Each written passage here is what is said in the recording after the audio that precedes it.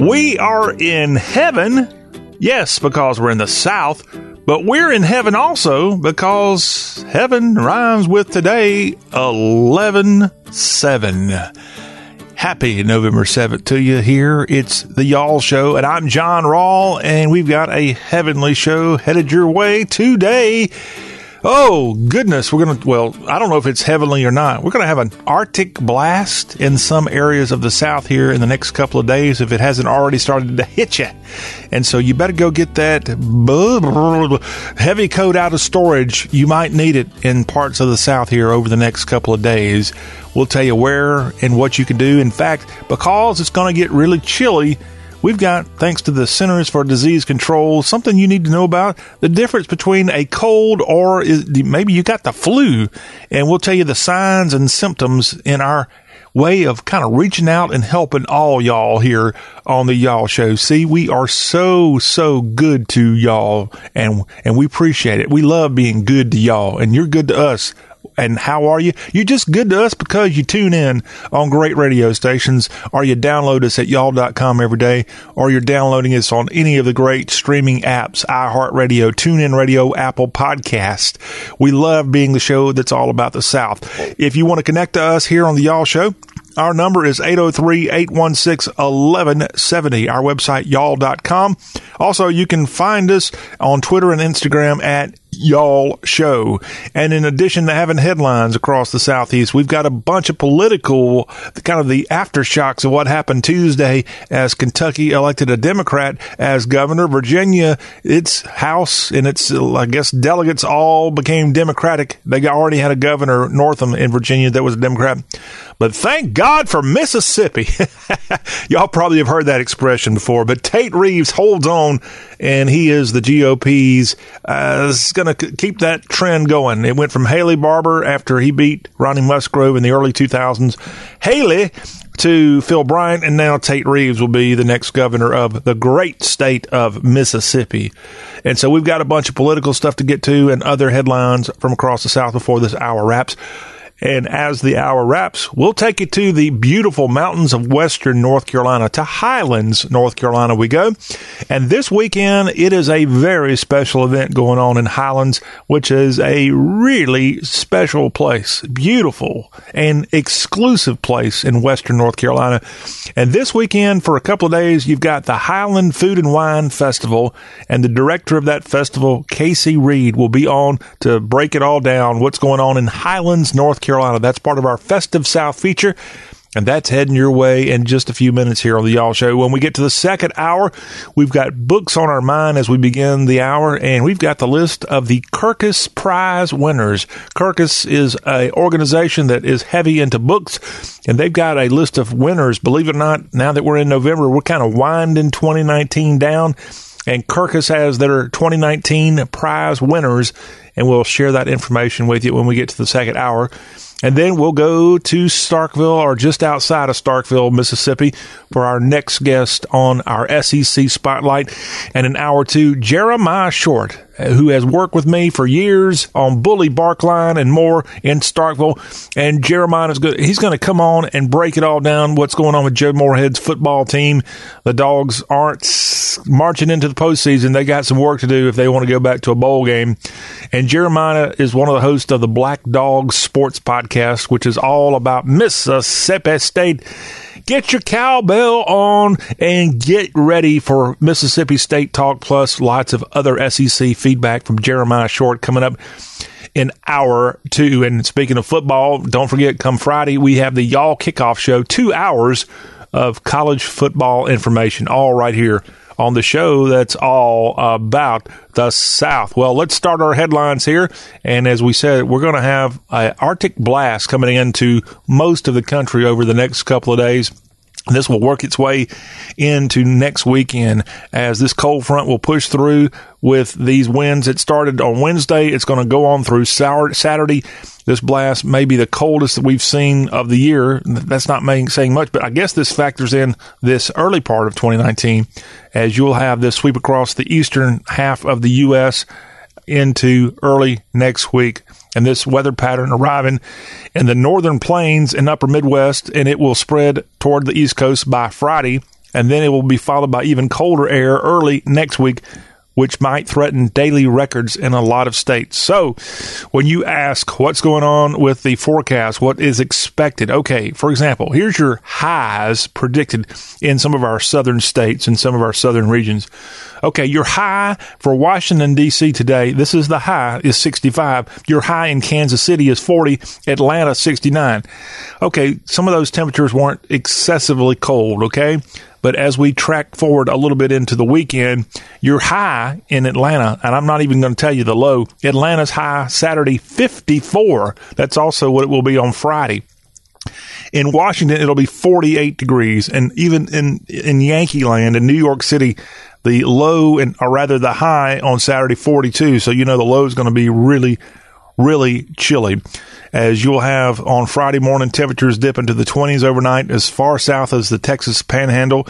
And then the 20s will also stretch as lows into Arkansas, Tennessee, North Carolina by Friday and on Saturday. So again, if you live in Tennessee, Kentucky, Arkansas, and then as you work your way over toward the East Coast, for example, the low, for example, on Saturday in Raleigh is going to be 29 degrees.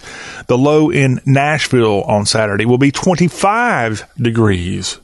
And even in the parts of Florida that never see cold temperatures, in Jacksonville Saturday, the low will be 47 degrees.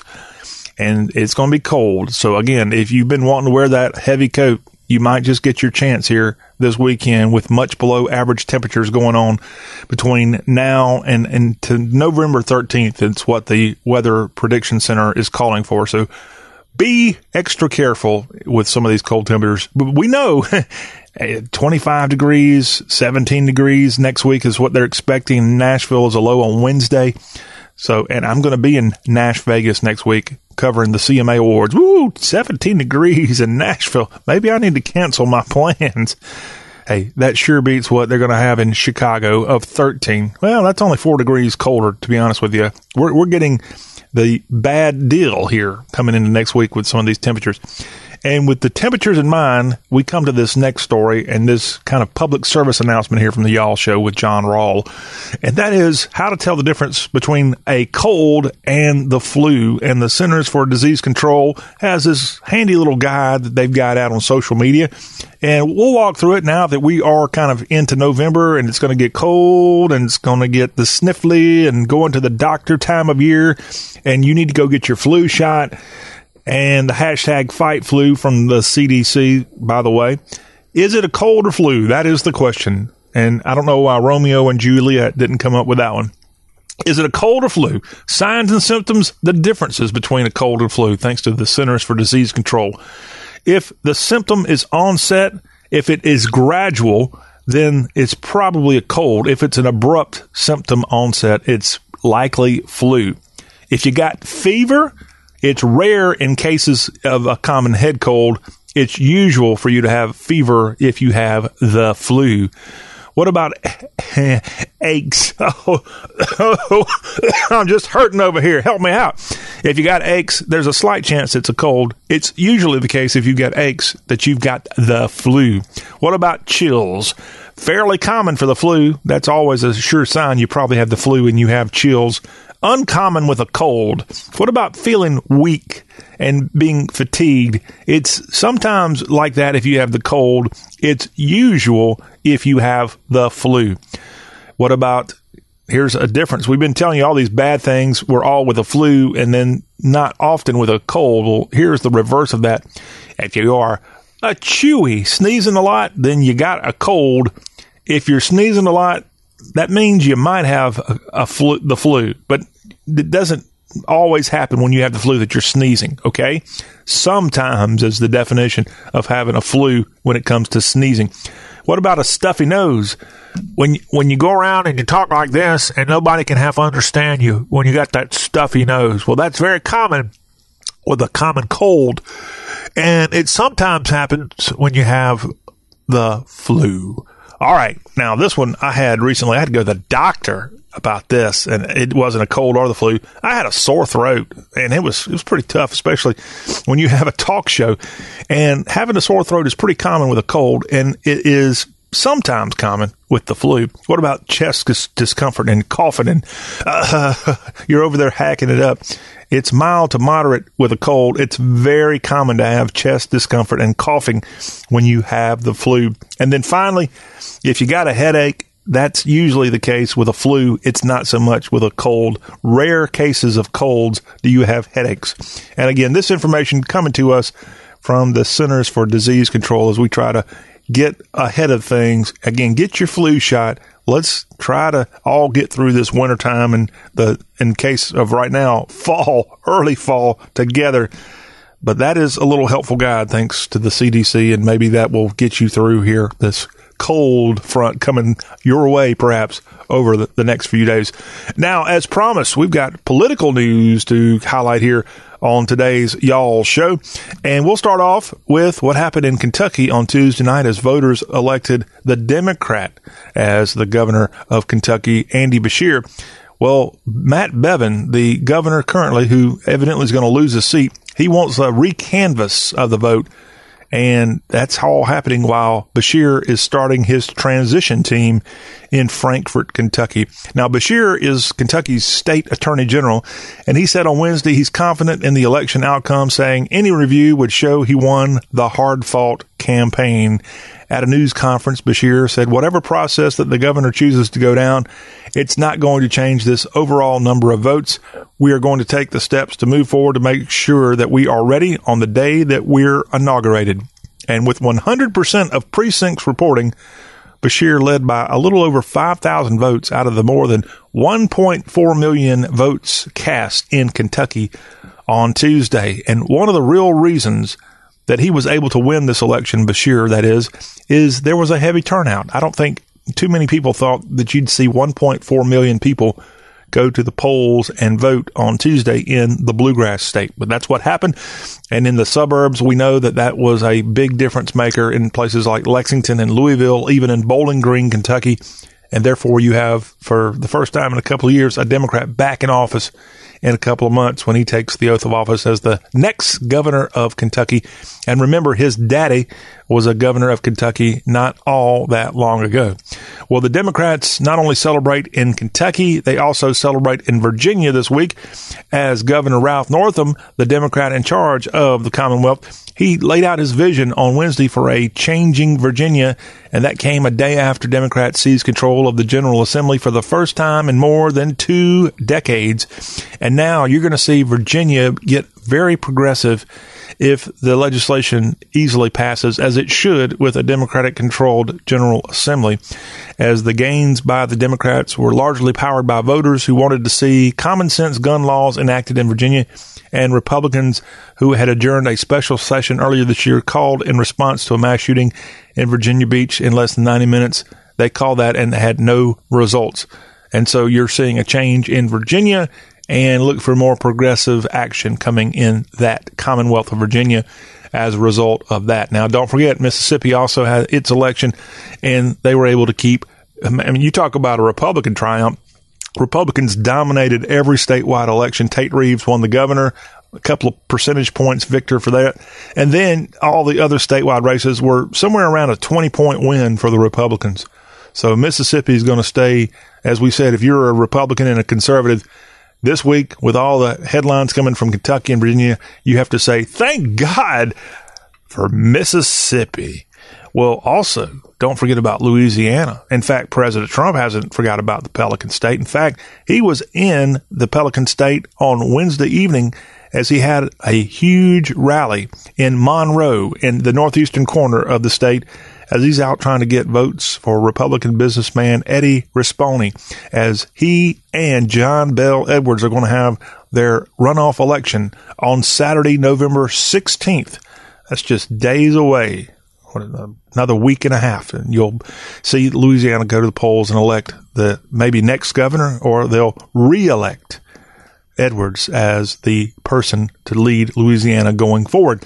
But the president going back on the campaign trail, back into a Republican state, but a state with a Democratic governor in Edwards, and the president with another big rally that would be his third rally in the South in the last 6 days, as he started off in Tupelo Friday, and then he was in Lexington, Kentucky Monday night campaigning for Matt Bevin, and that didn't work out too good. And now back in Louisiana on Wednesday evening in Monroe, trying to get the Republican elected when they have the big November 16th election. Something tells me, because he loves going to those huge rallies, something tells me President Trump's going to go back to Louisiana sometime next week. If I had to take a wild guess, that's what's going to happen. Well, how about a political story that you don't see too often?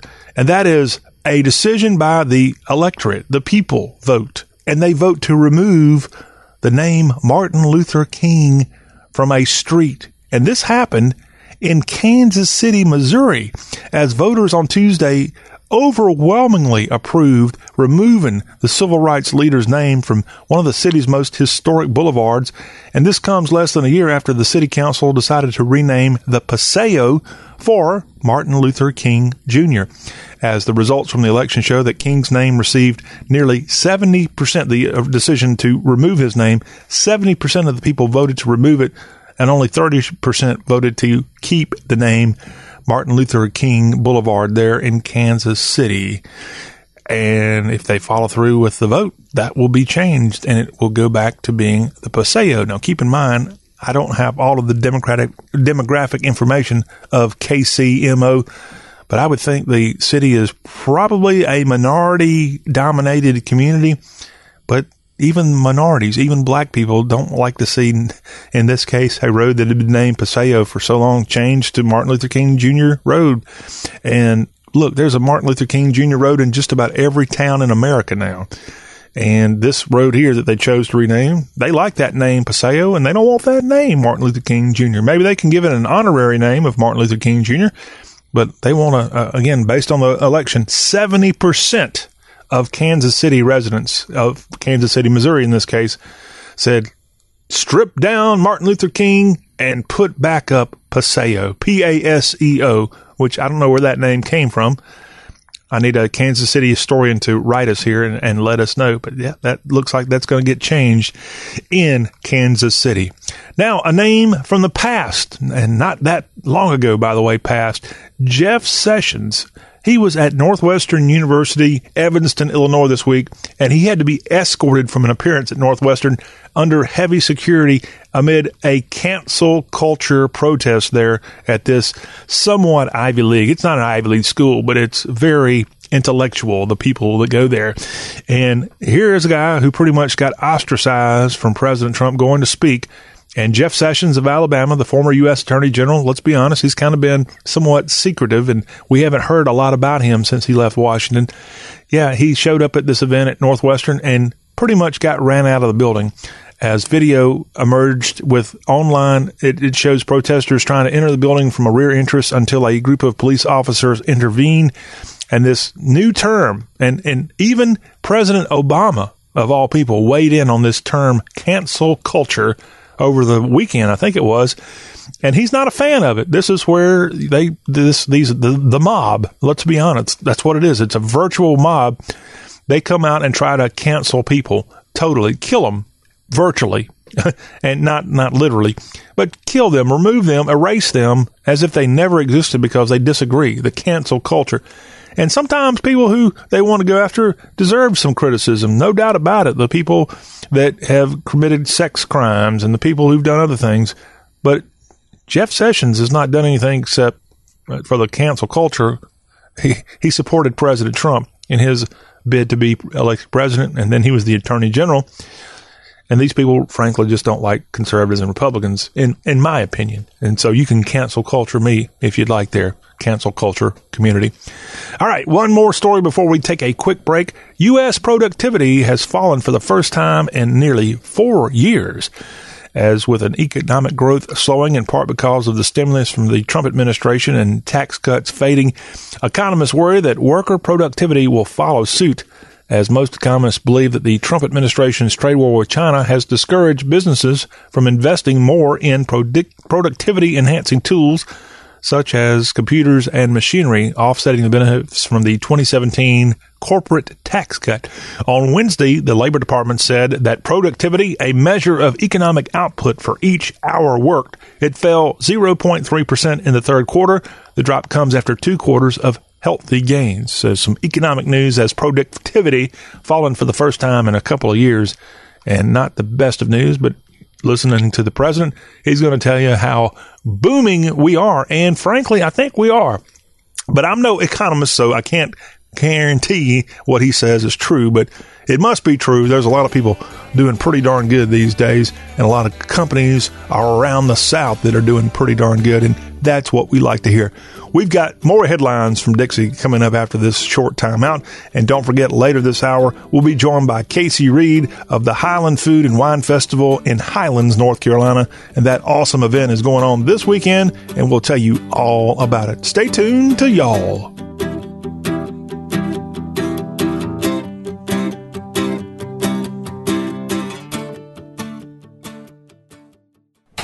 Well, look who's home. How was your day, hon? Stressful, exhausting. Lay down on me and we'll talk about it. Oh, Purple Mattress. You know how to support me. Hey, I'm just a mattress doing my job. You're more than that. You're a Purple Mattress. Who cares about a bed with numbers when I have your Purple Grid to comfort my body's pressure points? And forget memory foam. Your non-toxic, hyper-elastic polymer minimizes heat, keeping me cool and comfortable the whole night through. If you're happy, I'm happy. But you do have up to 100 days to return me for a full refund. And give up the best night's sleep I've had since I learned to walk? No way. You're the only one I want to come home to. Purple Mattress. You too can come home to a Purple Mattress by texting OFFER to 84888. And now for a limited time, receive a free Purple product with your order when you text OFFER to 84888. That's keyword OFFER to 84888. Message and data rates may apply. Please do not text and drive. See purple.com for terms and conditions.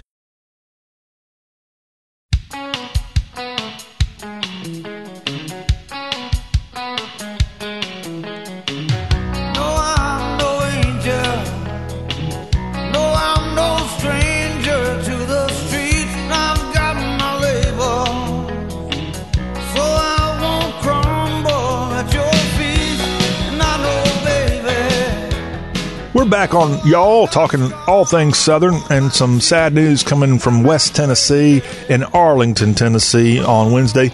2 people who were contractors for the Tennessee Department of Transportation were killed and a state trooper injured. The accident happened early on Wednesday at mile marker 26 of Interstate 40. According to the Tennessee Highway Patrol, 2 workers with A&A Safety from Ohio were replacing reflectors in the middle of the road when they were struck and killed. A trooper from the Tennessee Highway Patrol was injured when his patrol car was also hit, and he was taken to the Regional Medical Center in Memphis for treatment. But our thoughts to the victims here in this horrible accident on Interstate 40 outside of Memphis.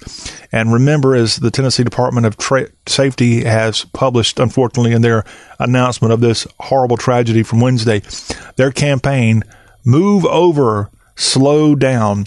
It is so easy when we travel the highways and byways of Tennessee and any other of our southern states to not pay attention to those people working.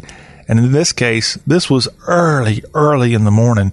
I'm sure they had the big bright lights out working there on Interstate 40 in the Memphis area. And even with that, I'm sure the trooper had the lights going, as they often do in construction zones.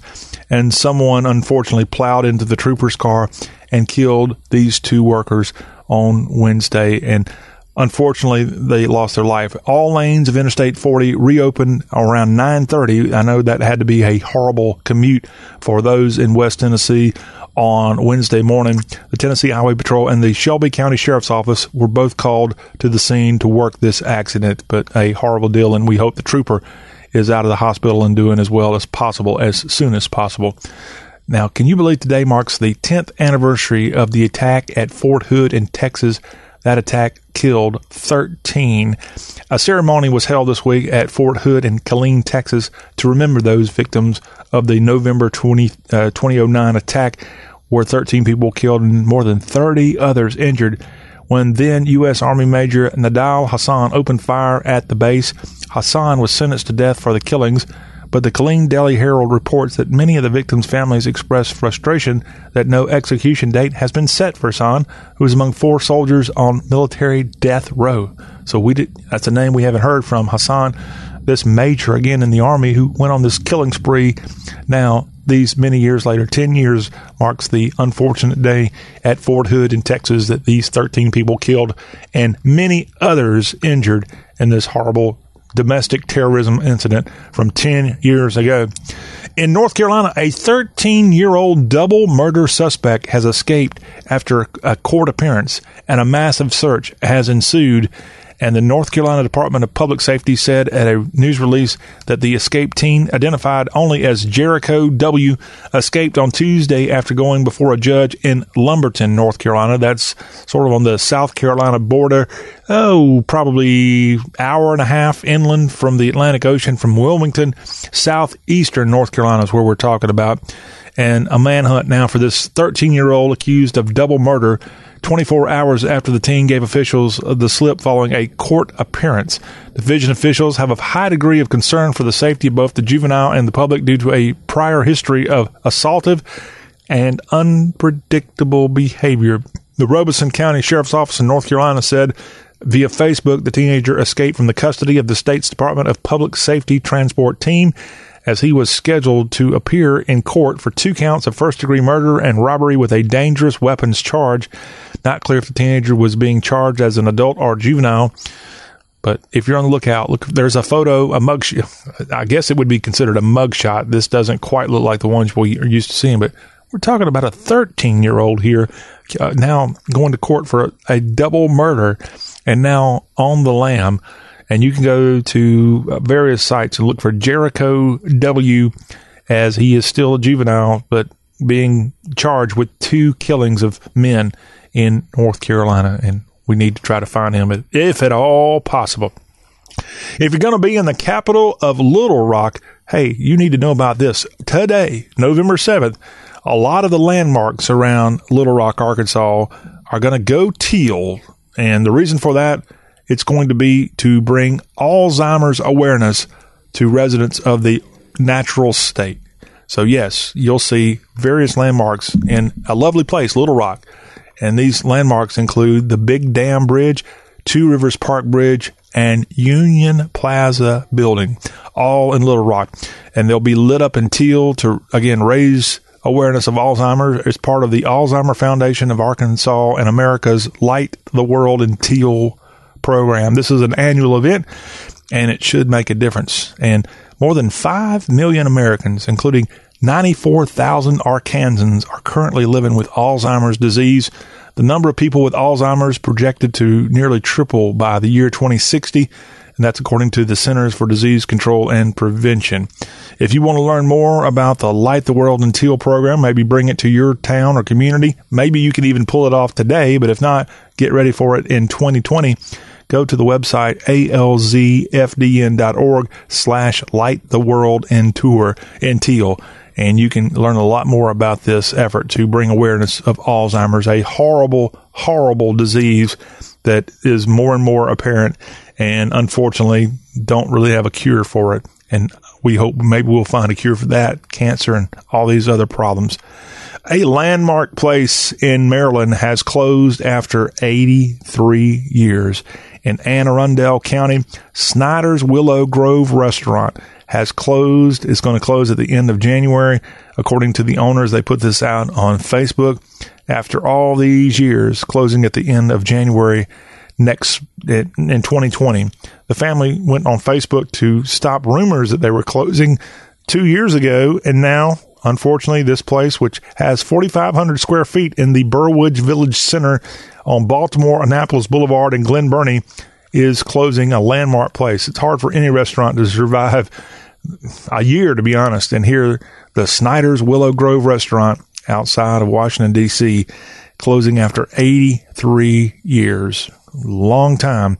And I know a lot of people in Maryland are going to miss that location. And finally, as we wrap up our headlines here on this Thursday Y'all Show, how about another bear story? We had one for you the other day where a man and a bear fell out of a tree. It sounds like I'm telling you a joke, but yeah, they fell out of the tree. The bear ended up dying. and the man survived. That was good news. Well, here is another man versus bear story. Why don't we throw in a dog, too? Man, dog versus bear, okay? Officials in North Carolina say a man and his dog were bitten by a black bear that was trying to defend her cub. And this happened in Spruce Pine, as state wildlife resources officers told the Asheville Citizen-Times that a homeowner's Great Dane got into a fight with a mama bear Saturday in the yard of this home in Spruce Pine, North Carolina.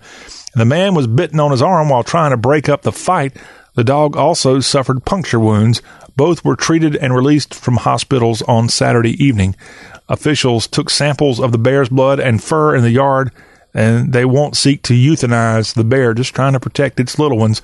Another man helping tree a bear near Mount Sterling on Saturday was bitten and rolled down a slight cliff with that bear. That was the one I told you. I think that bear died in that episode. But yeah, those North Carolina black bears are getting a little aggressive, perhaps. Well, I can see in this case in Spruce Pine, it was a mama bear protecting her cub.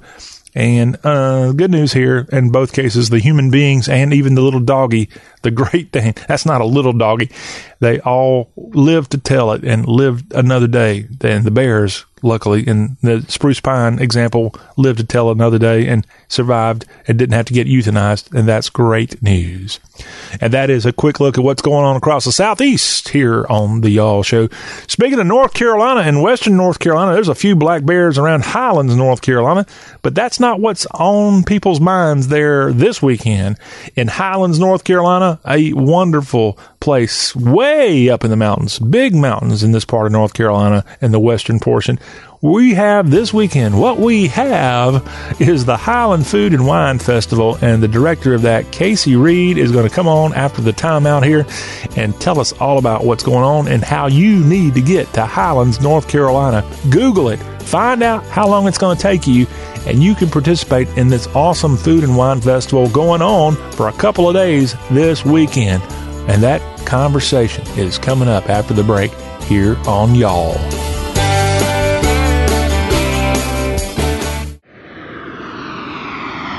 Would you get on an airplane if you knew it had a 50% chance of crashing? You may be riding that plane right now. If you have your money in a 401k or IRA and you plan to take out the recommended percentage each year when you retire, your chance of running out of money is 50%. 50%. But there's a better and safer way to secure your income in retirement. Discover how in a free book called Rescue Your Retirement. This wealth building strategy has never had a losing year in more than a century. In fact, even the man who invented the 401k now prefers this method instead. Get Rescue Your Retirement free for just a small shipping charge and enjoy a safe landing and a comfortable retirement. Get this free book and make sure you don't run out of money. Hurry, this offer is extremely limited. To get your free copy, just go to growwealthsafely.com. That's growwealthsafely.com to discover how to rescue your retirement. growwealthsafely.com.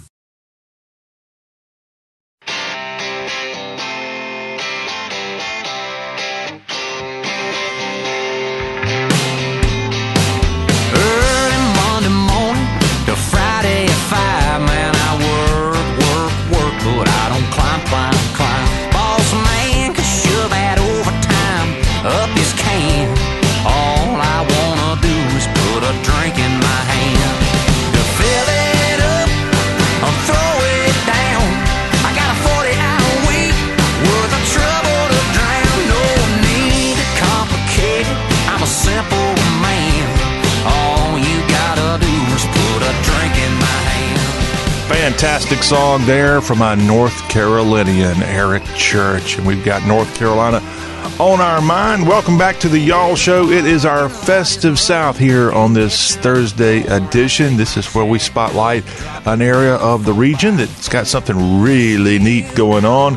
And in Highlands, North Carolina, coming up in just a handful of days, they're going to have a really cool event going on. It's the 4th Highlands Food and Wine event. And from that festival, we welcome in a very special guest to tell us all about it, Casey Reed. She's the director, and she's joining us right now. Welcome into the Y'all Show, Casey. Thanks for having us. Are you getting ready? You got the wine and food all ready for us? We do. We have over 42 restaurant partners and chefs in attendance. We have 43 different winemakers, craft beer brewers, and spirits coming on board, so people will have plenty to eat and drink.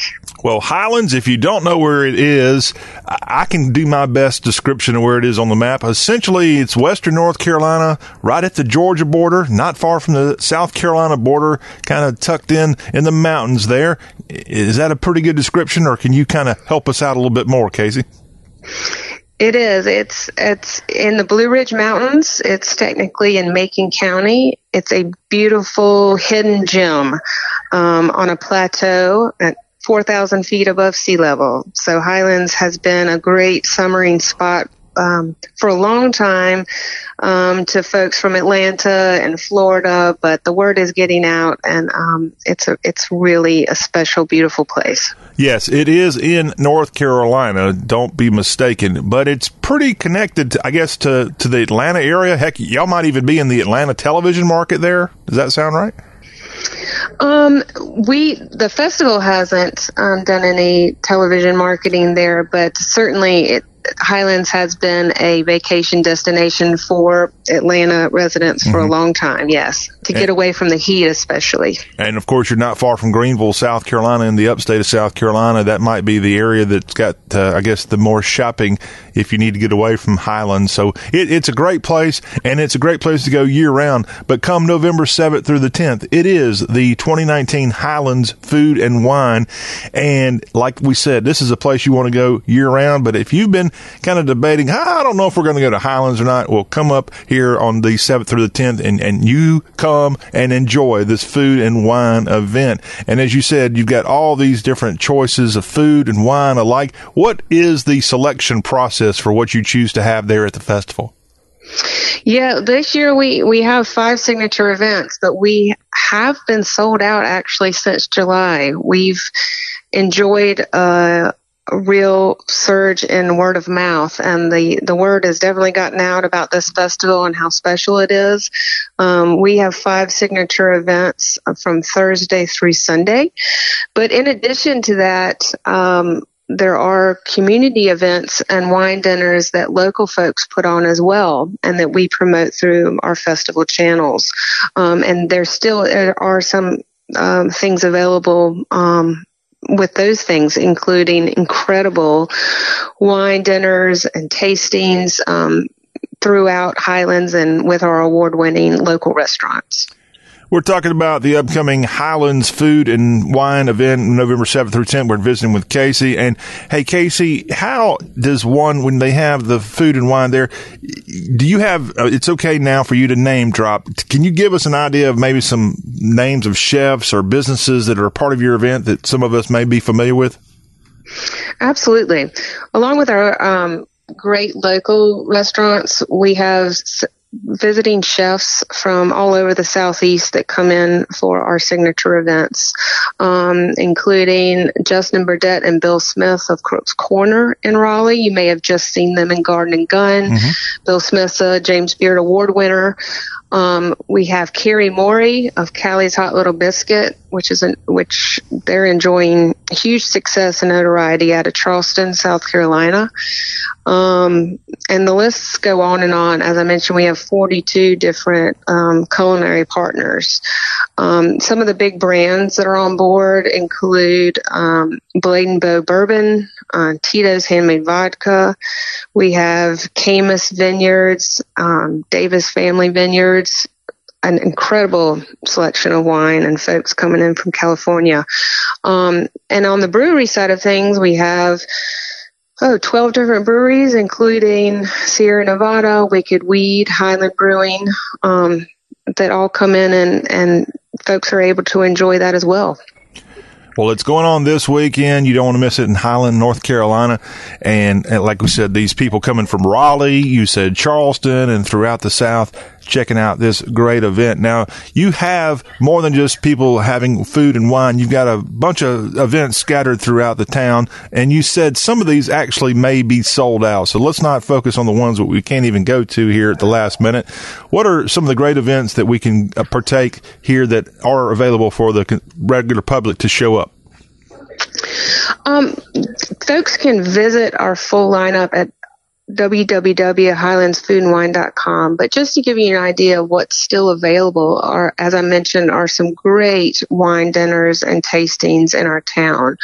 So if folks go to highlandsfoodandwine.com and go to the wine dinners button, they can see the full list along with reservation information. But to give you an idea, our partners over at Half Mile Farm, which is owned by Old Edwards, they have a special Chefs in the House series with Chef Todd Richards of One Flew South.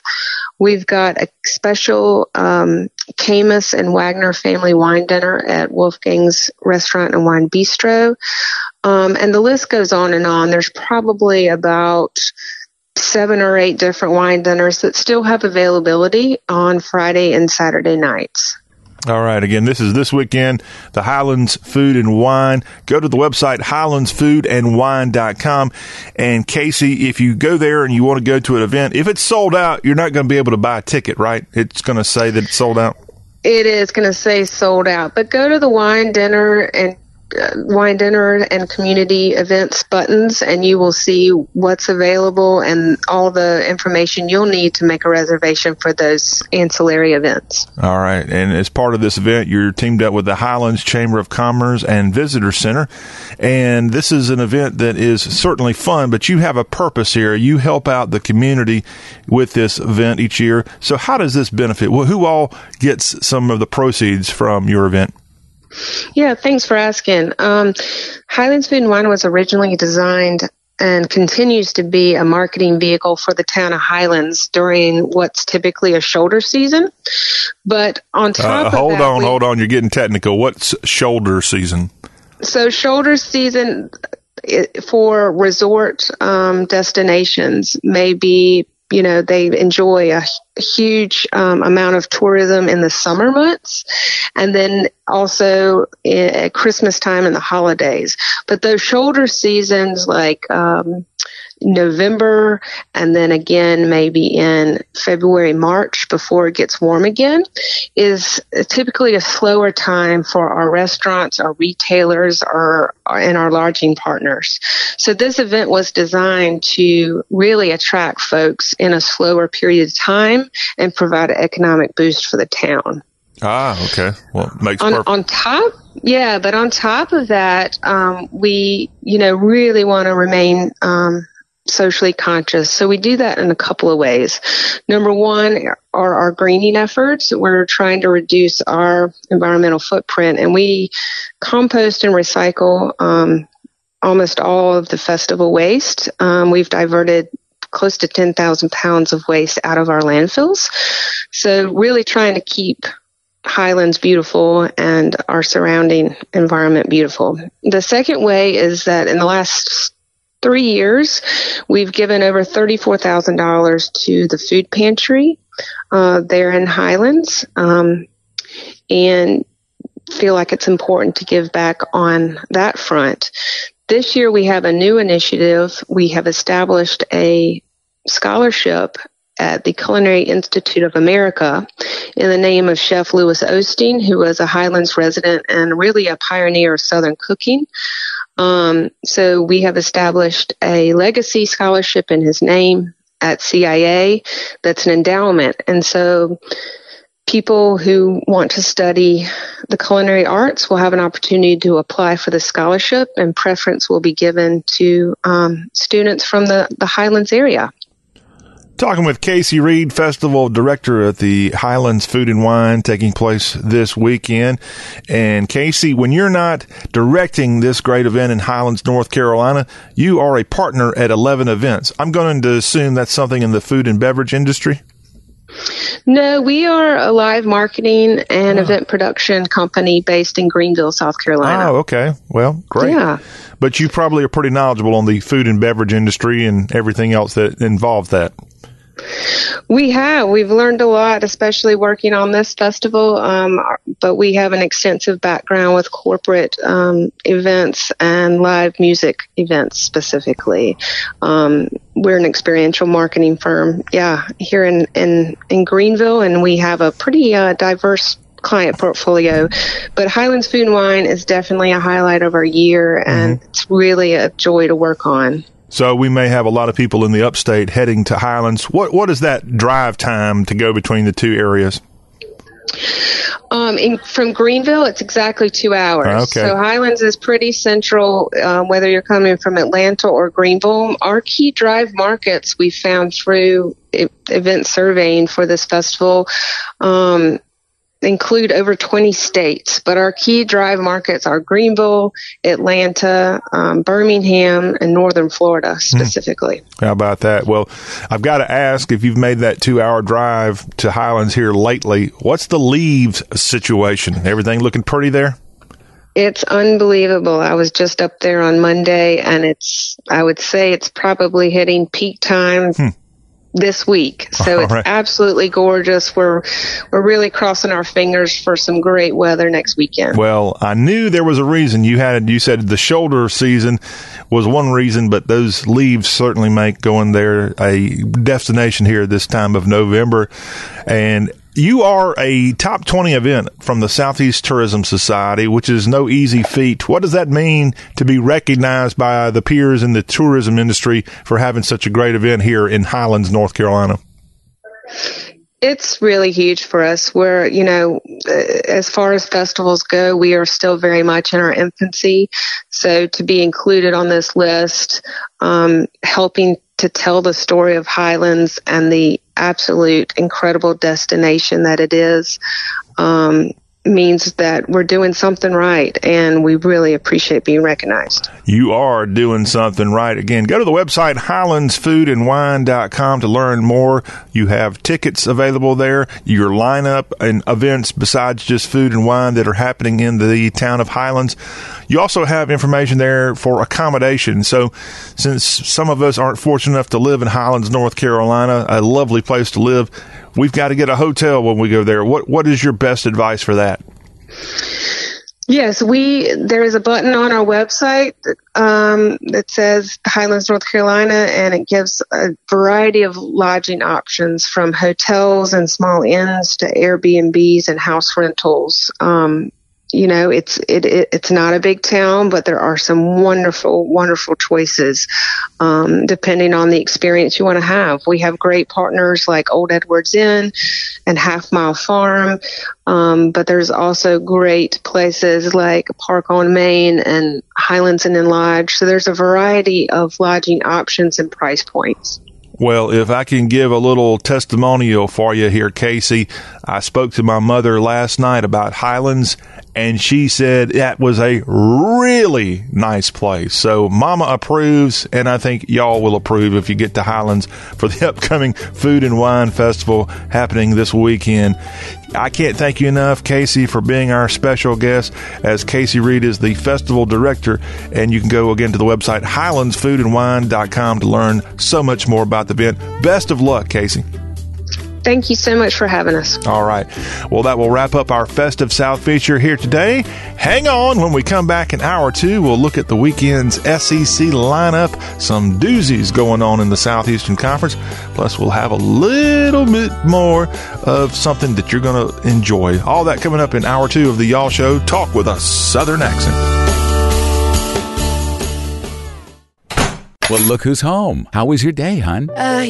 Stressful, exhausting. Lay down on me and we'll talk about it. Oh, Purple Mattress, you know how to support me. Hey, I'm just a mattress doing my job. You're more than that. You're a Purple Mattress. Who cares about a bed with numbers when I have your Purple Grid to comfort my body's pressure points? And forget memory foam. Your non-toxic, hyper-elastic polymer minimizes heat, keeping me cool and comfortable the whole night through. If you're happy, I'm happy. But you do do have up to 100 days to return me for a full refund. And give up the best night's sleep I've had since I learned to walk? No way. You're the only one I want to come home to. Purple Mattress. You too can come home to a Purple mattress by texting OFFER to 84888. And now for a limited time, receive a free Purple product with your order when you text OFFER to 84888. That's keyword OFFER to 84888. Message and data rates may apply. Please do not text and drive. See purple.com for terms and conditions. If you're worried about your cholesterol, hear how others are taking charge with Garlic. My doctor said my cholesterol was borderline, but I've been taking Garlic, and it works. I've been taking Garlic for years. My pharmacist recommended Garlic. He said there's an ingredient in garlic that helps maintain healthy cholesterol. I take Garlic every day. No garlic breath. Lots of people like you are choosing Garlic to help maintain a healthy cholesterol. Garlic, it's cholesterol's natural enemy. These statements have not been evaluated by the FDA. This product is not intended to diagnose, treat, cure, or prevent any disease. Use as directed.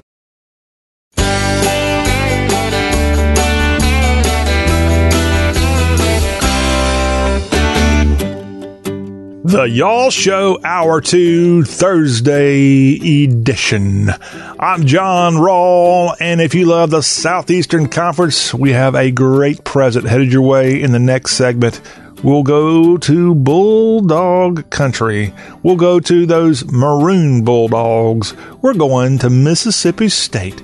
And Jeremiah Short, a longtime friend, is going to come on and help me break down all things Mississippi State, as Jeremiah currently is the host of the Black Dog Sports Podcast and has covered Mississippi State sports for more than a decade.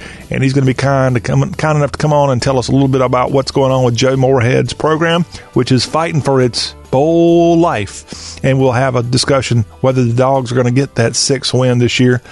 And plus, we'll talk a little basketball, as MSU's men's and women's teams have been really good the last couple of years.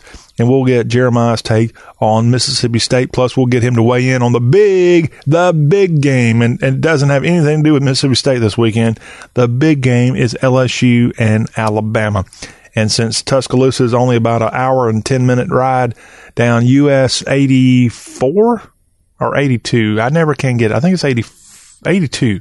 I think 84 goes south of Interstate 20, and that's what's down around Meridian. I think I'm right at that. I need to brush up on not my interstates, but my old U.S. highways. But 82, I'm pretty sure that's the one that connects Columbus and Starkville to Tuscaloosa. And we'll find out what's going on about an hour away, as Jeremiah, he kind of weighs in on that one here in our SEC Spotlight, and that's coming up. But first, things first, here on the Y'all Show, we've got books on our mind, and we have the 2019 Kirkus Prize winners as we begin this second hour of Y'all with John Rawl. And I know some of you are saying, what is the Kirkus Prize? Well, first, you need to know how to spell it. It's Kirkus. The Kirkus Prize. It's one of the richest literary awards in the entire world, with a prize of $50,000 bestowed annually to authors of fiction, nonfiction, and young readers' literature. It was created to celebrate the 86 years of discerning, thoughtful criticism Kirkus Reviews has contributed to both the publishing industry and readers at large. Books that earned the Kirkus Star with publication dates between November 1st, 2018 and October 31st, 2019 are automatically nominated for the 2019 Kirkus Prize. The Kirkus Prize judges will select those winners, and they did that back at the end of October. So we have the winners of the Kirkus Prize for 2019. So without further ado, let's get into it. And some of these may be very, very close to you, and you may know what the heck I'm talking about. And some of these books, you might like, oh, I wouldn't shoot that with my gun if I was having target practice. So let's start off with the first Kirkus Prize winner. And this comes to us, it is The Nickel Boys, as it wins in fiction and literature. This book came out back in July, and the acclaimed author of The Underground Railroad follows up with a leaner, meaner saga of Deep South captivity set in the mid-20th century and fraught with horrors more chilling for being based on true-life atrocities.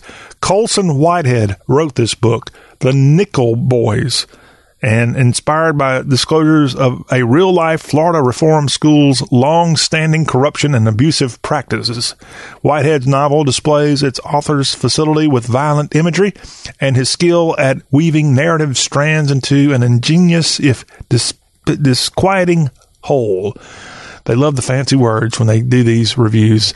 The Nickel Boys, Colson Whitehead, one of your winners here in the Kirkus Prize. All right, next up, another good one in nonfiction. A winner is Saeed Jones and How We Fight for Our Lives, a memoir of coming to terms that's written in masterful control of both style and material. And this How We Fight Our Lives, again, a poet is Jones, and he tends less towards flights of poetic fancy and more towards understated, matter-of-fact prose, all the more powerful because the style never distracts from the weight of the story. The sexual awakening and struggle for identity of a young black man raised in Texas by a single mother, a Buddhist, who herself was the daughter of an evangelical Christian. Where do they come up with this stuff? Saeed Jones, a memoir, How We Fight for Our Lives. And this is this winner of the Kirkus Prize. I told you a lot, I guess, goes into this, the mindset here on how they win these things. And this one is a nonfiction book from Saeed Jones. And probably a good book if you want to think about what the background was and where Saeed Jones is now in his life. Or she, I don't know if Saeed, spelled S-A-E-E-D, is a male or female. I guess they're gender neutral. New Kid is in the children's category as a Kirkus winner, and this is penned by Jerry Craft with illustrations from Craft and Jim Callahan. And according to a review, an engrossing, humorous, and vitally important graphic novel that should be required reading in every middle school in America. And in the book, Jordan Banks takes readers down the rabbit hole and into his mostly white prep school and this heartbreakingly accurate, now keep that in mind, accurate middle grade tale of race, class, microaggressions, and the quest for self-identity. He may be the new kid, but as a black boy from Washington Heights, this stigma entails so much more than getting lost on the way to homeroom. All right, this one, a kid's book, an engrossing, humorous, and vitally important graphic novel that should be required reading to every school in America. That a statement from Graphic Fiction. And this book is out, and it is a Kirkus winner, penned by Jerry Craft. By the way, the age range, the suggested age range of New Kid is 10 to 14. So the perfect Veterans Day gift, perhaps. All right. Those are your winners. Those are the books that somebody gets 50,000 big ones bestowed upon them for writing these books. And I don't think any of them probably sold millions and millions of copies. That's just an uneducated guess on my part, but I haven't seen these listed on the New York Times bestseller. And so I guess they're looking for a little bit more oomph, a little bit more of a conversation piece when they're coming up with these winners at Kirkus. Let me tell you about the finalists. These people did not win, but they are considered finalists for the Kirkus Prize this year, and these might be more up to your liking. Cantoras by Carolina de Robertis, and a stunning novel about queer love, womanhood, and personal and political revolution. This book came out September 3rd. It's a fiction book, and it is, again, Cantoras, Cantoras, from Carolina de Robertis, and it is a finalist in the Kirkus. The Kirkus, kind of like the Oscar. Another finalist was Lala Lalami and the Other Americans. A crime slowly unmasks a small town's worth of resentment and yearning. This one, I think, takes place in the West, in the Mojave Desert, the scene for this fiction book that came out in March. And it's The Other Americans, and a finalist from Kirkus. Another finalist, Lost Children Archive, from Valeria Lucelli, a powerful border story at once intellectual and heartfelt, as a family tracks south to the American border with Mexico, hearing tales of broken migrant families all the way down. Something tells me that none of these books are going to be read or about President Trump in a positive side or conservative side. These are a little bit on the liberal side, if I had to guess, these finalists and winners from Kirkus. That's just a guess here. Territory of Light is another Kirkus finalist. This is from Yuku Tashmima, and it was translated by Geraldine Harcourt. And each chapter, according to the reviewer, is an elegant and self-contained as a pearl or a perfectly articulated drop of water. Don't know what it's about, but according to one source, this lovely, melancholy novel painstakingly documents a year in one young woman's life. Oh, that would be quite a story there. Territory of Life, and it must be a young woman in Japan based on the name Yuku Toshima. Again, an educated guess, but I would probably go to Vegas on that one. Ocean Vuong has a book that's a finalist from Kirkus. On Earth, we're briefly gorgeous. A raw and incandescently written foray into fiction by one of our most gifted poets. As a young man writes a letter to his illiterate mother in an attempt to make sense of his traumatic beginnings. And this is in the fiction category, a finalist from Kirkus. On Earth, we're briefly gorgeous. And I guess we're all gorgeous in heaven, if we make it there. Not so gorgeous if you head the other direction. Again, just an opinion. And we have another finalist from Kirkus, and this is in the essays and anthologies category. And this comes to us from Hanif Aburikib, and it is called Go Ahead in the Rain, Notes to a Tribe Called Quest.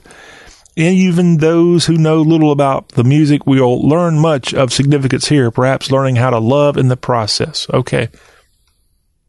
Again, not a bestseller to my knowledge. Another finalist. When Death Takes Something From You, Give It Back. Carl's book. And this is came out in September. A stirring, invented masterpiece of heartbreak. And this was translated by Denise Newman, written by an author by the last name of Naja Haidt, and a memoir of the author's struggle to find the words to mourn her son's death. Very depressing. A finalist book, I guess, is what we have here from Kirkus. Up next is Say Nothing, a true story of murder and memory in Northern Ireland, a book written by Patrick Rodden Keefe, and is the biography section, a harrowing story of politically motivated crime that could not have been better told, as Patrick Keefe has this book, Say Nothing, a finalist from Kirkus. Let me zip through a few more of these finalists before we wrap up and bring on Mississippi's State Talk, courtesy of Jeremiah Short. Dina Nayeri's The Ungrateful Refugee, What Immigrants Never Tell You. That is a finalist in the nonfiction category for this book that arrived on September 3rd this year. Another finalist from Rachel Louise Snyder, and it's in the nonfiction category, No Visible Bruises, What We Don't Know About Domestic Violence Can Kill Us. Now, that book there would certainly be something a lot of people would be interested in reading and learning more from Rachel Louise Snyder, No Visible Bruises. In the children's category, Imagine, a Kirkus finalist, and this book written by Juan Felipe Herrera, illustrated by Lauren Castillo, a lyrical coming-of-age story in picture book form that begs to be shared. And that out in the children's category, a Kirkus finalist. Genesis Begins Again from Alicia D. Williams in the children's category. 13-year-old Genesis Anderson is a black girl who's been dealt a heavy hand in life. And you can read this book. It's in the children's area in Kirkus Reviews as a finalist in their awards here this year. The Undefeated from Kwame Alexander, illustrated by Kadir Nelson, another book in the children's category. An incredible connector text for young readers eager to graduate to weighty conversations about our yesterday, our now, and our tomorrow. On the Come Up by Angie Thomas, a joyous experience awaits. Read it, learn it, love it. The honest and unflinching story of toil, tears, and triumph is a musical love letter that proves literary lightning does indeed strike twice. This is in the fiction category from Angie Thomas, On the Come Up. And our last Kirkus finalist comes to us from Juan Pablo Villalobos, translated by Rosalind Harvey, and this is in the young adult category. The Other Side, Stories of Central American Teen Refugees Who Dream of Crossing the Border. And this is out, of course, a very timely book in terms of the U.S.-Mexico border and all of the little ones that seem to be trapped on the border as family members, sometimes they're smuggled into this country, deal with making these illegal aliens be at least partially citizens, or the quest to be a citizen one day, or to live here legally perhaps, or maybe they just want to live here legally. All this covered, I guess, in this book, The Other Side, and it is out there now. And a finalist among all these other finalists in the Kirkus Prize. Again, those winners we told you, the Nickel Boys, How We Fight for Our Lives, a memoir, and New Kid. Each one of those winners with a $50,000 annual prize given to the winners of each of those categories, thanks to Kirkus. And you can go to kirkusreviews.com to learn more and keep up with all things books. Right on the internet, you can find this. And that is a quick look at books in our Buy the Book feature here, starting out this second hour of today's Y'all Show. Well, we're going to have the good book of Mississippi State Sports read to us, courtesy of Jeremiah Short. He's with Black Dog Sports Podcast, and he's coming on next to break down all things MSU. Hell, dear old state. We'll be right back with our SEC Spotlight. You don't want to miss it.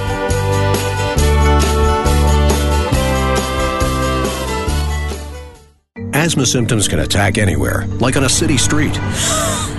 Now, you can get fast relief anywhere with new improved Primatene Mist, the only FDA-approved asthma inhaler available over the counter. So whether you need relief of symptoms at the park or at your kitchen table, Primatene Mist starts working quickly, opening up your airways to restore free breathing. For temporary relief of mild symptoms of intermittent asthma, use Primatene Mist and breathe easy again. Available at CVS, Rite Aid, and Walgreens. Use as directed. Well, look who's home. How was your day, hon? Stressful, exhausting. Lay down on me and we'll talk about it. Oh, Purple Mattress, you know how to support me. Hey, I'm just a mattress doing my job. You're more than that. You're a Purple Mattress. Who cares about a bed with numbers when I have your Purple Grid to comfort my body's pressure points? And forget memory foam. Your non-toxic, hyper-elastic polymer minimizes heat, keeping me cool and comfortable the whole night through. If you're happy, I'm happy. But you do have up to 100 days to return me for a full refund. And give up the best night's sleep I've had since I learned to walk? No way. You're the only one I want to come home to. Purple Mattress. You too can come home to a Purple Mattress by texting OFFER to 84888. And now for a limited time, receive a free Purple product with your order when you text OFFER to 84888. That's keyword OFFER to 84888. Message and data rates may apply. Please do not text and drive. See purple.com for terms and conditions. From ooh to aww. Whatever reaction you're looking for this holiday, spread more joy with holiday cards, calendars, and photo gifts from Vistaprint. And now you can get up to 50% off all holiday cards and calendars at Vistaprint.com. Discover cards in the latest trends or fill a calendar with your favorite photos. So make more merry at Vistaprint.com with up to 50% off all holiday cards and calendars. Plus great deals on photo gifts. Just enter code HOLIDAY50 at checkout. That's Vistaprint.com, code HOLIDAY50.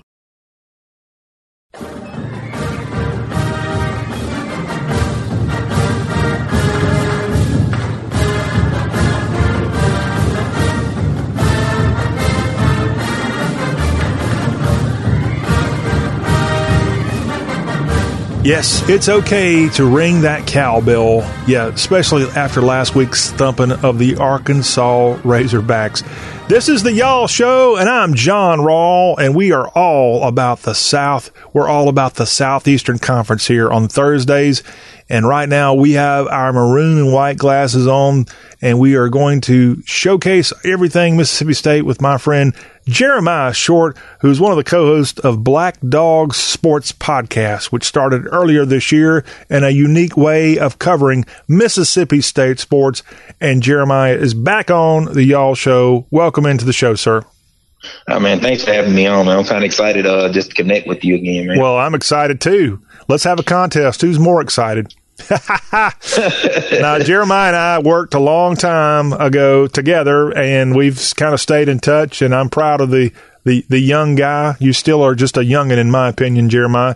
and I'm proud of what all you got going. In fact, getting back into the talking about Mississippi State sports on a regular basis with Black Dog Sports Podcast. Welcome into the show, Jeremiah. Hey, thanks for having me, man. All right. Well, you and I go back a few years as you and I had the Bully Bark line that we produced for many years. All things Mississippi State, direct from Starkville, Mississippi. And now you've got a new enterprise that's all about Mississippi State, and that is the Black Dogs Sports Podcast. What exactly is that, Jeremiah? Well, it kind of started with one of my friends. He had a group, and he just decided he wanted to have a podcast, and he kind of approached me to send me a message and said, hey, we're doing a podcast, man. I just, I can't think of anybody else better to do it with. And I was like, sure, man, I'll do it. And I didn't think it would last long as far as anything outside of a month or two, because I've done other little podcasts and things for friends, and a lot of times they don't last very long because people don't stay committed to it. But people stay committed to it, and we at least have a healthy bunch of listeners considering we just started. So, it's kind of good to be able to, now that we're consistent, every Tuesday we'll get together and just discuss the previous game. And we've had reaction shows to a lot of games. So that's been pretty cool, just get on in a healthy way, discuss Mississippi State, which there's been a lot to discuss this season. So obviously we have a lot to talk about this particular season with us not kind of struggling, but a lot of struggling this year. And again, an unusual podcast out there in today's podcast world, this being an all Mississippi State show, and it's delivered by 3 minority hosts, and that's kind of an unusual thing and a really unusual take that is a good thing. Remember, you look at the football team of any SEC school, it's minority driven, and you guys have connections. I think you have former players that come on the Black Dog Sports Podcast. Yeah, we've had some pretty cool guests. I want to say the first guy, who did we have come on? I want to say we had Derek Tate come on. He was a former MSU quarterback. I know we had a guy, John James. I think he was our last guest. And we've had some Greg Favors was a really good one.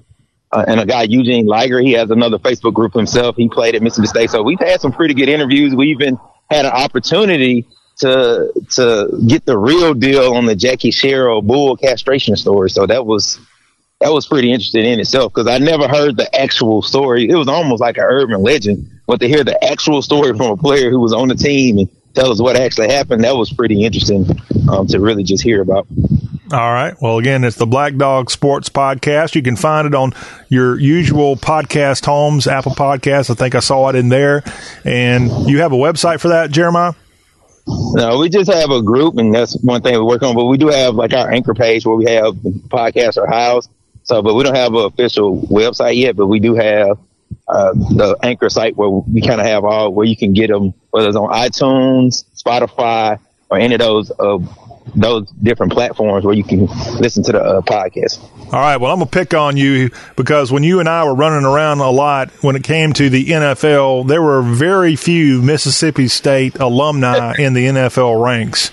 Well, right. A lot's changed since 10 years ago, and every time I cut on the TV, I'm seeing a former Mississippi State Bulldog. It might be that guy quarterbacking that team in Dallas. It might be Fletcher Cox, and you've got a lot of great Mississippi State players who have now taken their advantage and gone on to the senior circuit.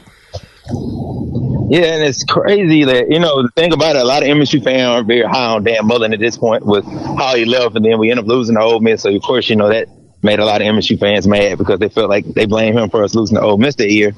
But, you have to give him credit for being able to develop a lot of those talents. Now, there were some guys that were there when he first got to Mississippi State, so some of those were Chrome players, but there are a lot of players, the Dak Prescotts, the Fletcher Cox, the Chris Jones. He recruited a lot of guys and developed them and turned them into effective pros. So it wasn't just Mullen, him being able to turn us into a winner.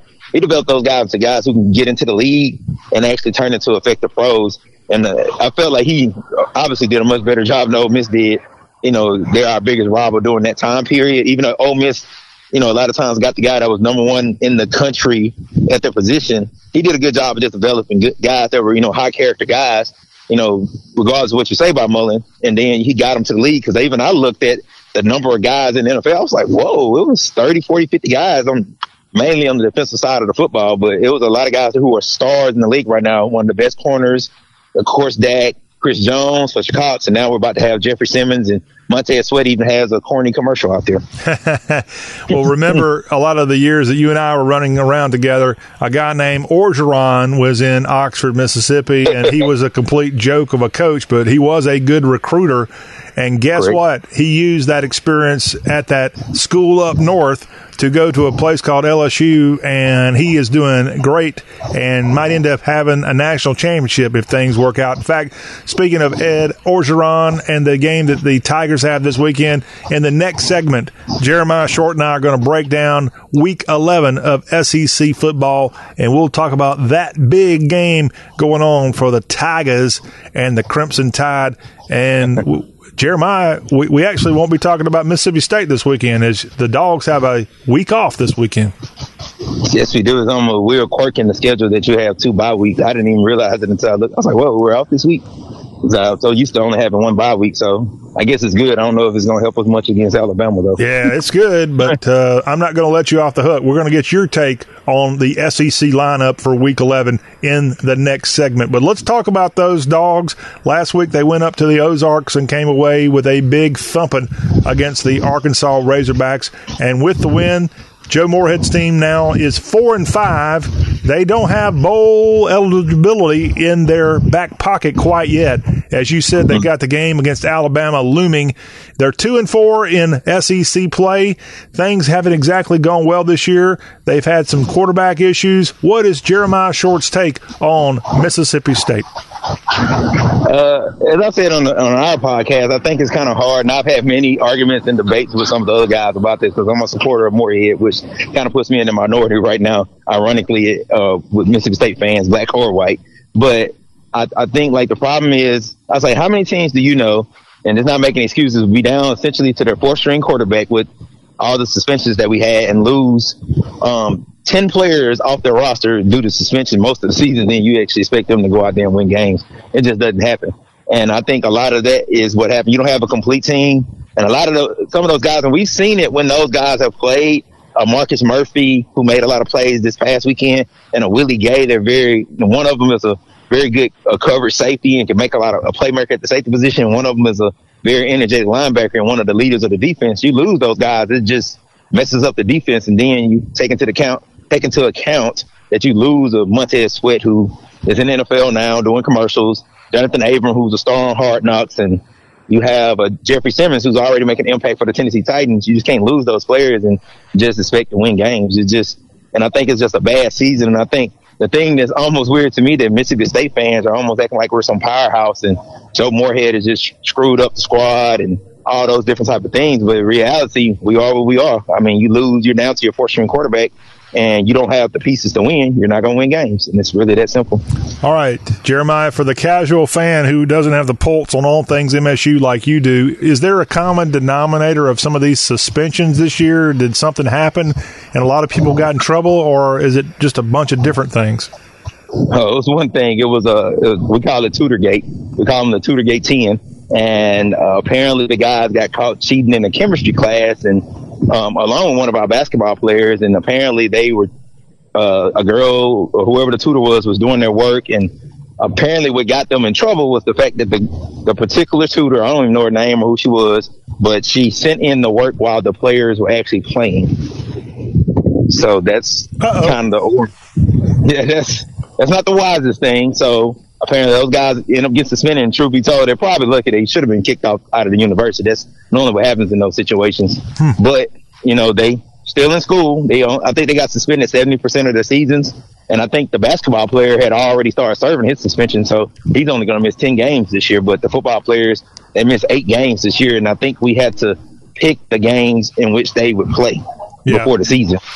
So. Okay, well, somehow that was something that fell under the radar for me, and I didn't realize exactly what was going on in Starkville with this Tutorgate, and not exactly the smartest decision. Maybe she was an undercover agent for Alabama or that team up north, and she had that thing sent in intentionally. Who knows? But it didn't help Joe Moorhead.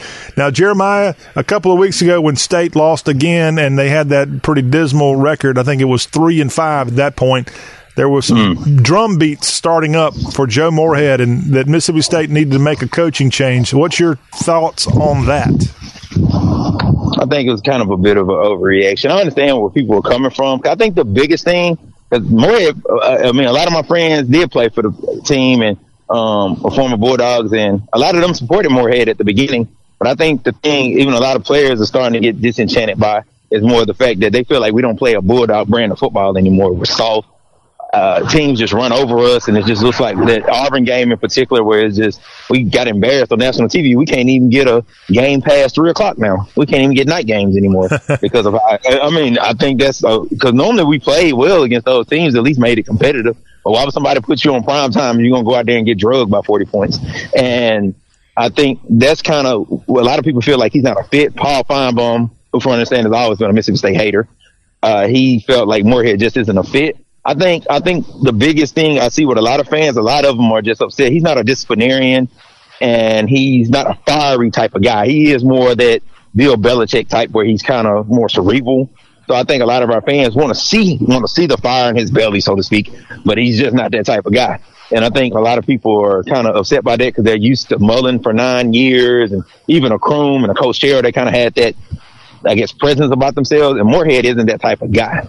But oddly enough, one of our old friends, Gene Swindoll, I know I was looking on his web page, and he was talking about Gene'sPage.com. Yeah. He actually, I still keep up with him, still support him, and with the merger and everything. And he said he's kicked around the tires and looked into it, and doesn't look like none of the big money people have soured on Joe Moorhead, so he's probably fine. I mean, former players are former players, but if he ain't controlling the money, I think we know that nothing's really going to happen. Well, I feel sorry for Joe Moorhead. Do you know why I feel sorry for the coach of the Mississippi State Bulldogs, Jeremiah? Why is that? I've had two people come up to me and say, hey, that Mississippi State coach, man, he looks just like you. And so I feel sorry for the guy. And, sadly, he's younger than me, and he's got the gray hair and the facial hair, but he does kind of look like me, Jeremiah. I don't know what you think about that. I don't know about that. Your eyes look pretty good, but never mind. Are you saying Joe Moorhead's got ugly eyes? Come on, Jeremiah. I don't know. That's the only thing I can say. I wouldn't say that. But, and like I said, your hair isn't gray. No, it's not gray. And good news for Joe and myself. I have hair, and a lot of people don't, and that's nothing wrong with those out there. But yeah, Joe Moorhead, he needs to win a couple games. And remember, State, as you mentioned, Jeremiah, they still haven't got that automatic loss on the schedule yet. And I'm talking about playing Alabama. Yeah, there's about a 1% chance they can win that one. But let's be honest here. And so that would put them at 6 losses to Alabama, and therefore they can't lose any more games. I know they got the school up north / the Sharks of Lafayette County. That game's going to be at Davis Wade Stadium this year, by the way, on Thanksgiving night. Who's the other game Mississippi State's got left on the schedule? Oh, we got some D2 school, Abilene Christian. I don't know if my brother attended there. I think his undergrad there when he was in the military. He was stationed in Abilene, so that should be a win. So MSU has the easy win, the expected loss, and then the toss-up game, and that would be on Thanksgiving night. So we won't get into projecting that far out, but still, if MSU gets to a bowl game, it'll be by the closest of margins this year. But we know now, thanks to Jeremiah, exactly what all happened there in Starkville here in 2019. Jeremiah, we got to go to a break. When we come back, we're going to walk through Week 11 of SEC play. But as we go to break, real quick, your take on Mississippi State basketball, men's and women's, because that sport is getting underway this week with basketball. Oh, man, I think it's about to be a big season. I honestly hadn't been as into especially not the boys in some years, but, it's looking like we might actually finally – it took about 10 years, but they're finally about to be competitive again. So that's, kind of exciting as a fan to really just think about. And you're being spoiled by those Lady Bulldogs, as Coach Schaefer has had one of the best programs in NCAA women's basketball. And are they going to be as good this year? I think they're going to be a little younger, but I know we got a girl coming in, Rakia Jackson. I'm very big on her.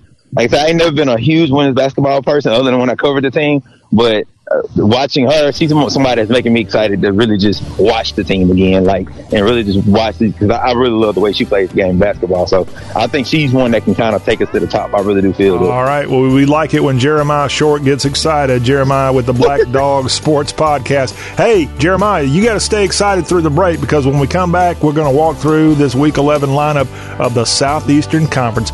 This is the Y'all Show. Don't go anywhere.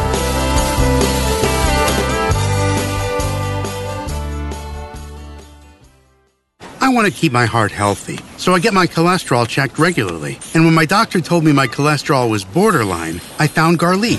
According to my pharmacist, there's an ingredient in garlic that helps maintain healthy cholesterol. And one Garlic tablet is equal to a whole clove of garlic, except it's odor-free. Yep, I'm doing what I can for my cholesterol, and I'm doing it with Garlic. Garlic, cholesterol's natural enemy. These statements have not been evaluated by the FDA. This product is not intended to diagnose, treat, cure, or prevent any disease. Use as directed. Asthma symptoms can attack anywhere, like on a city street. Now you can get fast relief anywhere with new improved Primatene Mist, the only FDA-approved asthma inhaler available over the counter. So whether you need relief of symptoms at the park or at your kitchen table, Primatene Mist starts working quickly, opening up your airways to restore free breathing. For temporary relief of mild symptoms of intermittent asthma, use Primatene Mist and breathe easy again. Available at CVS, Rite Aid, and Walgreens. Use as directed. Would you get on an airplane if you knew it had a 50% chance of crashing? You may be riding that plane right now. If you have your money in a 401k or IRA and you plan to take out the recommended percentage each year when you retire, your chance of running out of money is 50%. 50%. But there's a better and safer way to secure your income in retirement. Discover how in a free book called Rescue Your Retirement. This wealth building strategy has never had a losing year in more than a century. In fact, even the man who invented the 401k now prefers this method instead. Get Rescue Your Retirement free for just a small shipping charge and enjoy a safe landing and a comfortable retirement. Get this free book and make sure you don't run out of money. Hurry, this offer is extremely limited. To get your free copy, just go to growwealthsafely.com. That's growwealthsafely.com to discover how to rescue your retirement. growwealthsafely.com.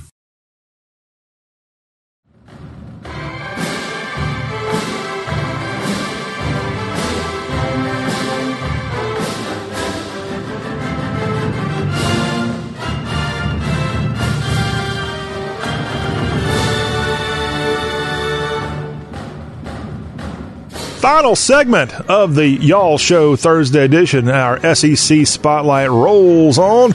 And thank you, Famous Maroon Band, for the great sounds there as we start back. You won't be hearing the Famous Maroon Band at a football stadium this weekend.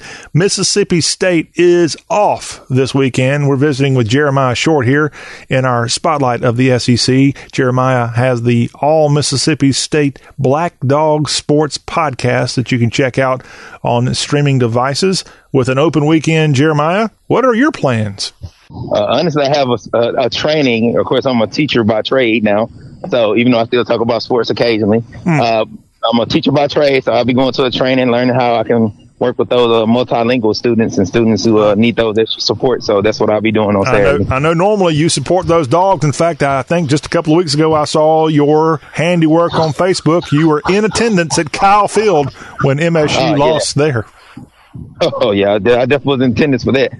But it still was an exciting game to go to, and I'm trying not to use that word. I try to use a more extensive vocabulary, but it was fun being there because I've always A&M was kind of my adopted Texas school in a way because I guess they remind me of Mississippi State so much, and apparently we modeled our whole school after them, from what I understand. So I love their tradition, so that was kind of the great part about being there. You know, I got to see my dogs. Got to ride the bus and talk to other MSU fans, and that was really cool. And then just the thing about it, just seeing the Aggies traditions and just seeing the dogs in person, even though we didn't really play the best and we didn't come out with the victory, it was still good to be able to see them. One more similarity between the Dogs and the Aggies. Both teams are off this weekend, but we do have plenty of SEC action going on, including something from the SEC East. Those Vanderbilt Commodores will be going to Ben Hill Griffin Stadium, and the Florida Gators, ranked number 10 in the country, they're back at home after a very tough loss to the Georgia Bulldogs in the world's largest outdoor cocktail party. This is one of those famous Jeremiah Short kickoff times, 12 noon, 11 Central on ESPN. It's Vandy and the Gators. What do you think of this matchup? I think obviously Florida takes it home, but the thing about it, I think Vandy pulled the upset the other week, and their team you kind of got to watch out for. It's something about Derek Mason, even though they probably hadn't been able to get over the hump. And his time there, I've always been and I even suggested him if we got rid of Moorhead, he would be a guy I would really like to see in that maroon and white. but his ability to motivate, that's the type of trap game you have to kind of watch out for. So I think Florida's going to pull it out, but at the same time, like, that's the type of game I think you have to kind of watch out for, because Derek Mason does have an ability to motivate his players. The Arkansas Razorbacks are 2-7 and have not won an SEC game in 2 years now, and they won't have to worry about winning an SEC game this weekend. They go out of conference as the Hilltoppers come in from Bowling Green. It's Western Kentucky and the Hogs, a SEC Network kickoff time, 12 noon, 11 o'clock in the Ozarks. Of course, last weekend, the Mississippi State Bulldogs embarrassed Arkansas in front of the home crowd there at Razorback Stadium. Can the Razorbacks win this weekend? Because if you were asking me, Jeremiah, I'd say this game's a toss-up. Yeah, they're pretty bad. Like, I mean, the fact that we're a team that struggled all year on offense, and we went up and put, 50, 40 some points on them. So, yeah, I mean, it's the type of game maybe they can pull it out, because they need to, they need that victory then. Jerry Jones' grandson is starting. So, I mean, they have to win this one. Jerry Jones' grandson is the starter, even though that's probably just for the rest of the season, because they have a young freshman, I think, that's going to probably take over next year. But at the same time, that's the game where, they kind of need to pull this while. They need something, same way we needed to blow them out. They need something just to kind of get our fans hope. And I don't have names, but I think from what I read on one of the Arkansas websites that the Hilltoppers are kind of buffeted by a couple of transfers from Arkansas, oddly enough. So that would be rather embarrassing if the Hilltoppers did go into Fayetteville and win. Remember, last year, North Texas, out of that same conference, CUSA embarrassed the Hogs. That was more of an October matchup. Hey, the Aggies are playing this weekend, Jeremiah. They'll be at Vaught-Hemingway Stadium, where the Fish of Mississippi, the Mississippi Land Sharks, and the Aggies have a SEC Network game set for 4 Eastern, 3 o'clock. But no, this is not the Texas A&M Aggies. They've already gone into Vaught-Hemingway and won this year. It's New Mexico State. And will the Fish swim accordingly this weekend and get a rare win? I think so. I mean, obviously they've had a kind of a upside down, year with the quarterback position, but I really like Ole Miss is like the running back they have, and Jerry and Ely, they got some pieces. I mean, they always manage to recruit a few talented players, so I think they'll pull this one out. Now, is Ely the freshman from the Jackson, Mississippi area? Is that him? Yeah, I think he went to Jackson Prep, I think, if I'm not mistaken. All right, he's a guy that I think had a chance to play professional baseball. And I guess he'll be playing for Mike Bianco's baseball club here in a couple of months. But that game, again, is your mid-afternoon game on the SEC Network. The Missouri Tigers, I don't think they've won a road game all year, and I doubt they'll win this weekend. Mizzou will be between the hedges in Athens. Number 6, Georgia, riding high after their cocktail party win. This game set for 7 Eastern, 6 o'clock Central on ESPN. What do you think of this SEC East battle? I almost feel pain. I feel like Georgia, of course, is still trying to hang on to life of being in the national championship picture. So that's the type of game where they're going to try to go out and try to embarrass somebody. I think right now, of course, Alabama and LSU are the two leaders in the clubhouse for the SEC, but Georgia has the inside track on at least being in the SEC championship game against one of those teams. So, of course, they're probably going to try to make a statement this weekend. So I think they'll do that, especially with Justin Fields playing Ohio State and kind of shining up there and being in the Heisman Trophy race, and a lot of people questioning whether or not they made the right decision to go with Jake Fromm over him. I think you definitely want to see them kind of make a statement this weekend. Wrapping up here with Jeremiah Short of the Black Dog Sports Podcast. That's the all Bulldog, as in Mississippi State Bulldog podcast that you can check out. And he's been kind enough to take some time out to talk SEC as MSU enjoys an open weekend this weekend. In Columbia at Williams-Brice Stadium, a team that was just in the top 25 comes in to the cockpit. Appalachian State fell in a Thursday night matchup in Week 10, and they fell to Georgia Southern. And now the Mountaineers out of Boone go south to Columbia. This is an ESPN2 broadcast set for 7 o'clock Columbia, South Carolina time. What do you think of this one? I think we know what's going to happen there. I think South Carolina is going to be able to take care of business against them. Really? Will Muschamp, I think, a lot of people criticize him, and even him probably even getting the job because they feel like he didn't do anything to deserve a second job. But I think he's done a decent job there at South Carolina, and I think he's going to eventually get them going the right way. I just don't know if they'll ever be dominant enough, with the competition that he does have to face in the SEC. Uh-huh.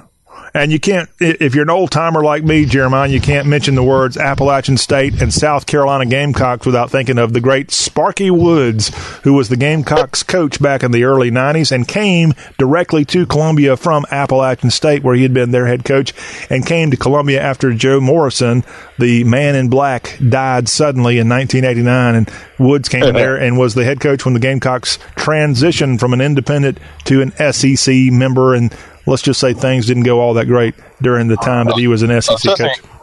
Oh, he was our offensive coordinator, so trust me, I know about that. Yeah. We used to call Sparky Wood plays. That's what we used to call them. All right. Well, that's the game going on ESPN2 on Saturday evening.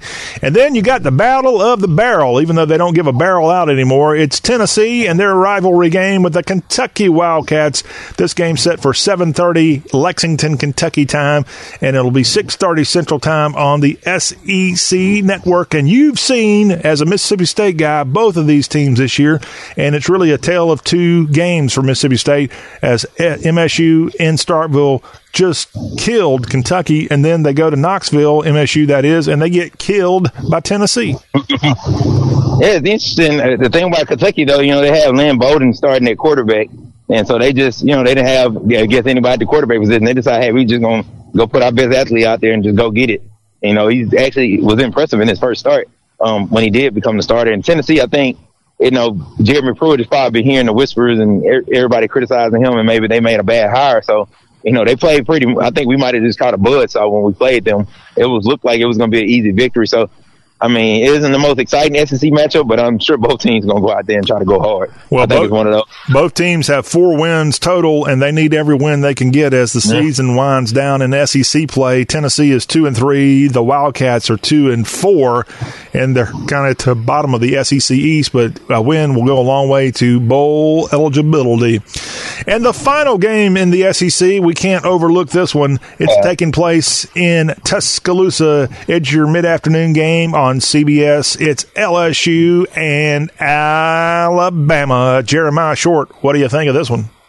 Oh, man, honestly, I do think Alabama is the stronger team, but I think the thing you have to look at with this is, Tua's coming off the injury, and he had a procedure a couple weeks ago, and you kind of got to wonder if, he'll be 100% healthy, because if he isn't, I don't know if Alabama can pull it out. I don't know if they're going to beat LSU with Mac Roach at quarterback, or maybe they'll play his brother. I will be keeping my eye on. So I don't want to hedge my bets, but I think Alabama is definitely the stronger team. LSU has some good players. Joe Burrow's a really good Heisman caliber quarterback. They actually have an offense for a change, really good defense. And we gave them a good game for a little bit, and they pulled off on us. But Alabama's Alabama. And I've always told people I never pick against Nick Saban, even when we play him. So I just don't bet against that man. But if Tua's not playing, it's hard for me to believe they can beat LSU. LSU's too strong. I wouldn't even disrespect them like that, though. So I'm not hedging my bet. So as of now, Tua should be healthy. So I would pick Alabama because I feel like they're just stronger. And they are who they are. They're going to out-athlete LSU. I just don't think LSU's back to that level yet, even though Coach O is doing an excellent job of recruiting and leading that team. I mean, who would have thought that Coach 0-8 would become a potential national championship? Oh, that's going way back there with that reference to 2007, I guess.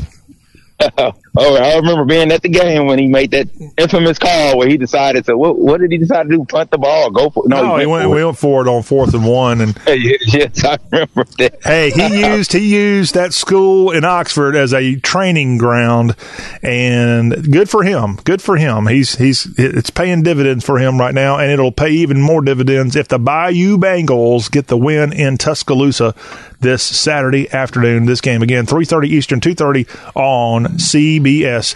Well, Jeremiah Short has been kind enough to share his SEC thoughts with us here. We have Week 11 of college football. And again, Jeremiah, you can find his great analysis of all things Mississippi State on the Black Dog Sports Podcast. Jeremiah, thank you for taking some time to talk to us here on the Y'all Show, sir.